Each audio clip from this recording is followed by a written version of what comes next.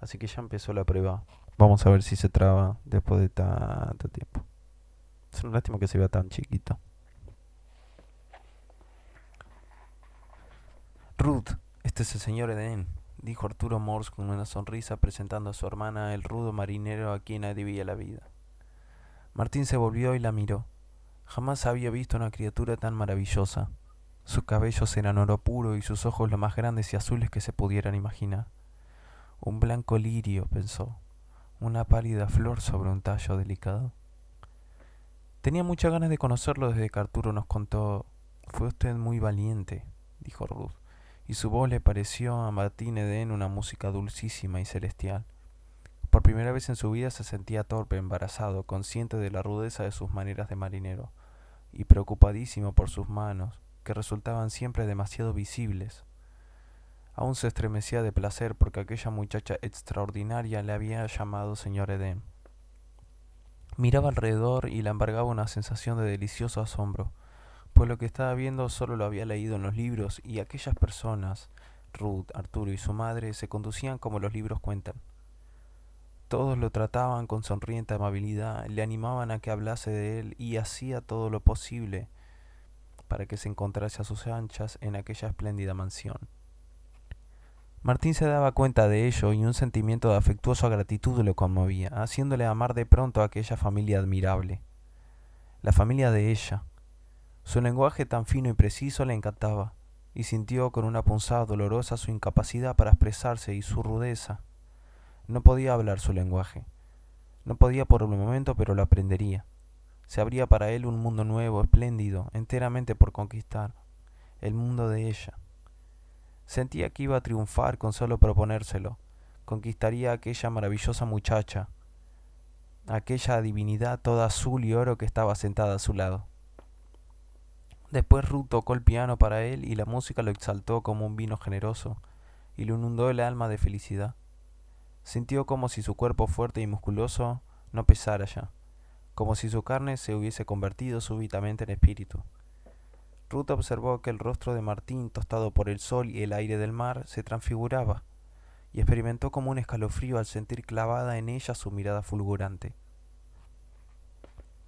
En aquel joven, hermoso y ardiente, casi no quedaba rostro del rudo marinero de manos callosas y toscas maneras. Se advertían en él la fuerza y la luz de un alma grande que parecía encerrada en una prisión y ardía en deseos de expresarse. La frágil muchacha sintió miedo de aquella extraña sensación, mezcla de atracción y espanto, que poco a poco se iba apoderando de ella.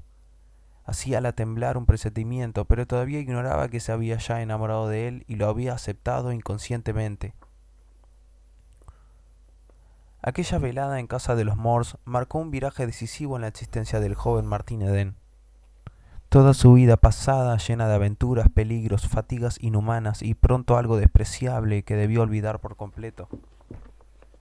Y decidió volver a empezar desde el principio, partiendo del cero absoluto.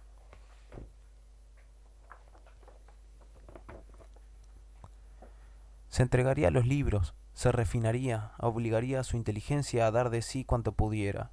En su último viaje había podido ahorrar algún dinero. Aquello le permitiría vivir durante algunos meses sin verse obligado a trabajar. Podría dedicarse así al estudio, si fuera preciso 20 horas de cada 24. Y así lo hizo. Su mente ávida asimilaba incansablemente y jamás se sentía saciada. Siempre se abrían ante sus ojos fascinados horizontes nuevos y extraordinarios. Pero su entusiasmo le ayudaba a superar muchas dificultades y a no dejarse abatir por la fatiga.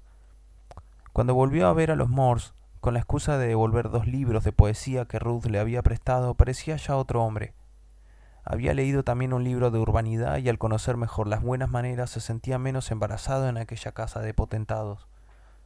Ruth no se daba cuenta de cómo se había adentrado Martín Eden en su corazón y creyó obedecer solamente a un impulso de altruismo cuando se ofreció para ayudarlo a estudiar. En los meses que siguieron los rápidos progresos de Martín fueron para ella una inagotable fuente de sorpresa, de alegría y de emoción. Aquel hombre era verdaderamente algo extraordinario. Le gustaba tocar y cantar para él, estar sentada a su lado y hablarle. Martín la escuchaba extasiado. Una noche Ruth lo invitó a una conferencia. Cuando estuvieron en la calle, la joven apoyó ligeramente una mano en el brazo de Martín, quien al sentir aquel leve y puro contacto, se estremeció de dicha y creyóse transportado a un mundo fantástico. Pocas horas después, sentado en el borde de su cama, soñaba con los ojos abiertos. ¿Podría llegar a obtener algún día el amor de aquel luminoso espíritu femenino? ¿Lograría elevarse hasta aquella mujer? No podía ya detenerse y lo sabía. En el fondo de su difícil empeño aparecía Ruth Morse como premio a sus esfuerzos. Decidió hacerse escritor. Había emprendido mucho ya en aquellos meses, pero aprendería todavía más para expresar lo que sentía y describir las espléndidas imágenes que iluminaban su espíritu. En poco tiempo, un río de cuentos y novelas cortas manó de su pluma.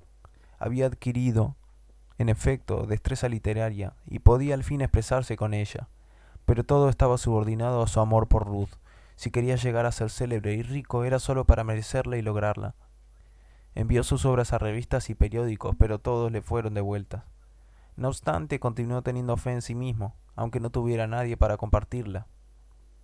Ruth ciertamente no le alentaba porque hubiera preferido para él una carrera más segura que la nebulosa e incierta de escritor.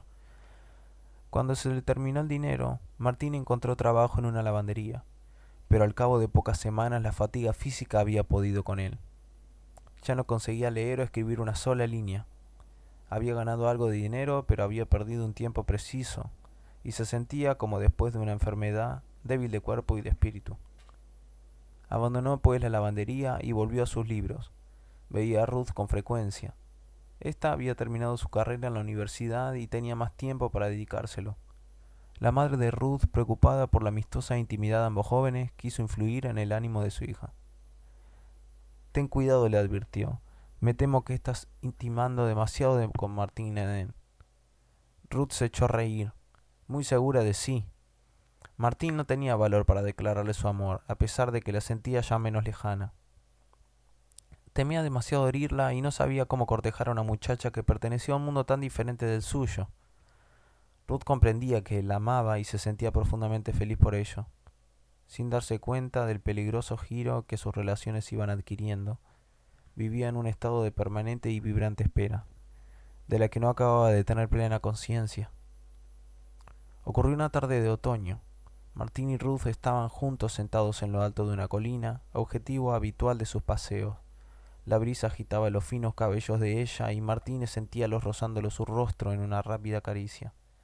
Sin pronunciar una palabra, Ruth posó de repente su rubia cabeza en el pecho de Martín, en un arranque más fuerte que su voluntad. Él inclinó la suya. Fue el momento maravilloso de la revelación del amor.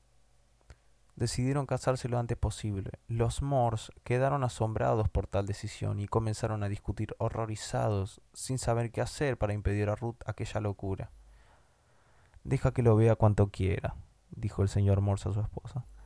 Apuesto a que cuanto más lo vaya conociendo, menos lo querrá. Y dale ocasiones para que compare. Procura que haya siempre en casa gente joven, muchachas y muchachos, gente de su misma clase. Así al hacer comparaciones, ella misma se desengañará. Los demás se encargarán de mostrárselo tal cual es. No pasó mucho tiempo y los hechos dieron la razón al señor Morse. Ruth era débil y temía demasiado romper la barrera de los convencionalismos sociales que desde la infancia la habían cobijado como una flor de invernadero. Vencida al fin por las argumentaciones de sus padres y persuadida del fracaso de Martín Eden como escritor, le envió una larga carta de despedida, que decía así: ha sido sencillamente una equivocación.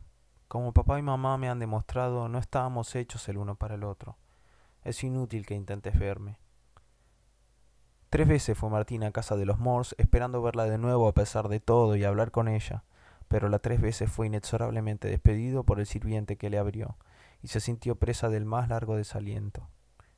Durante los días que siguieron le dominó una extraña apatía. Ya no escribía nada, ni leía, ni estudiaba. Permaneció ocioso durante largas horas en los tranquilos parques de la ciudad, sin pensar nada ni comunicarse con nadie. Su vida se encontraba vacía, sin proyectos. Algo en él se había detenido. No necesitaba dinero, pues precisamente por aquellos días algunos relatos suyos habían sido aceptados y pagados por 2 revistas importantes. Un mes después le fue ofrecido un contrato por una editorial. Entonces abrió una cuenta corriente y se permitió buenas comidas y largas horas de sueño. Hizo espléndidos regalos a su hermana, a la dueña de la casa donde vivía y a cuantos tenía alrededor. Pero no le abandonaba aquella espantosa apatía.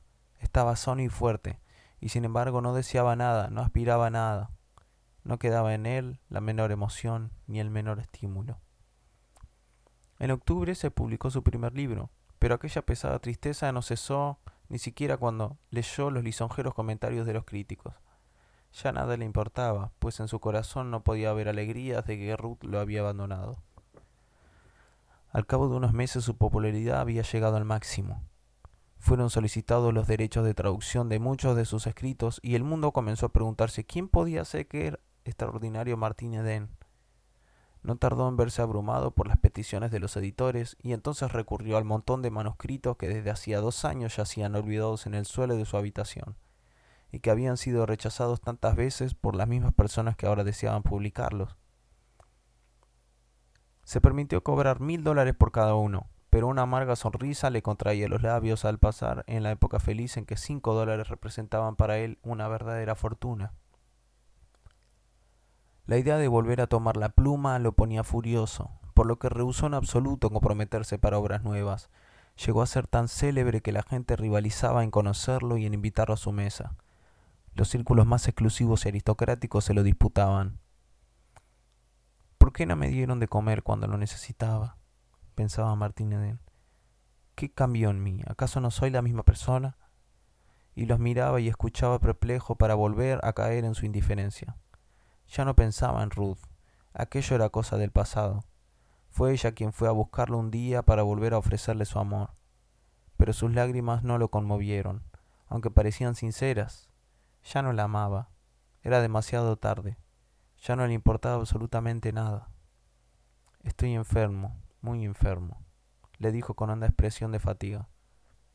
La vida me ha colmado de tal modo que he quedado vacío de deseos. Estaba enfermo del alma, en efecto, y sabía que no quería curarse. La vida le hería como una luz demasiado fuerte y cegadora. Pocos días después del triste encuentro con Ruth, embarcó en el transatlántico Mariposa, rumbo a Tahití. Era el pasajero más notable, el hombre célebre de a bordo, pero no llegaría nunca a Tahití. Una noche, desesperado por el insomnio, con los nervios destrozados, se arrojó al agua y nadó hacia el fondo, hasta que estuvo seguro de no tener ya fuerza para regresar a la superficie.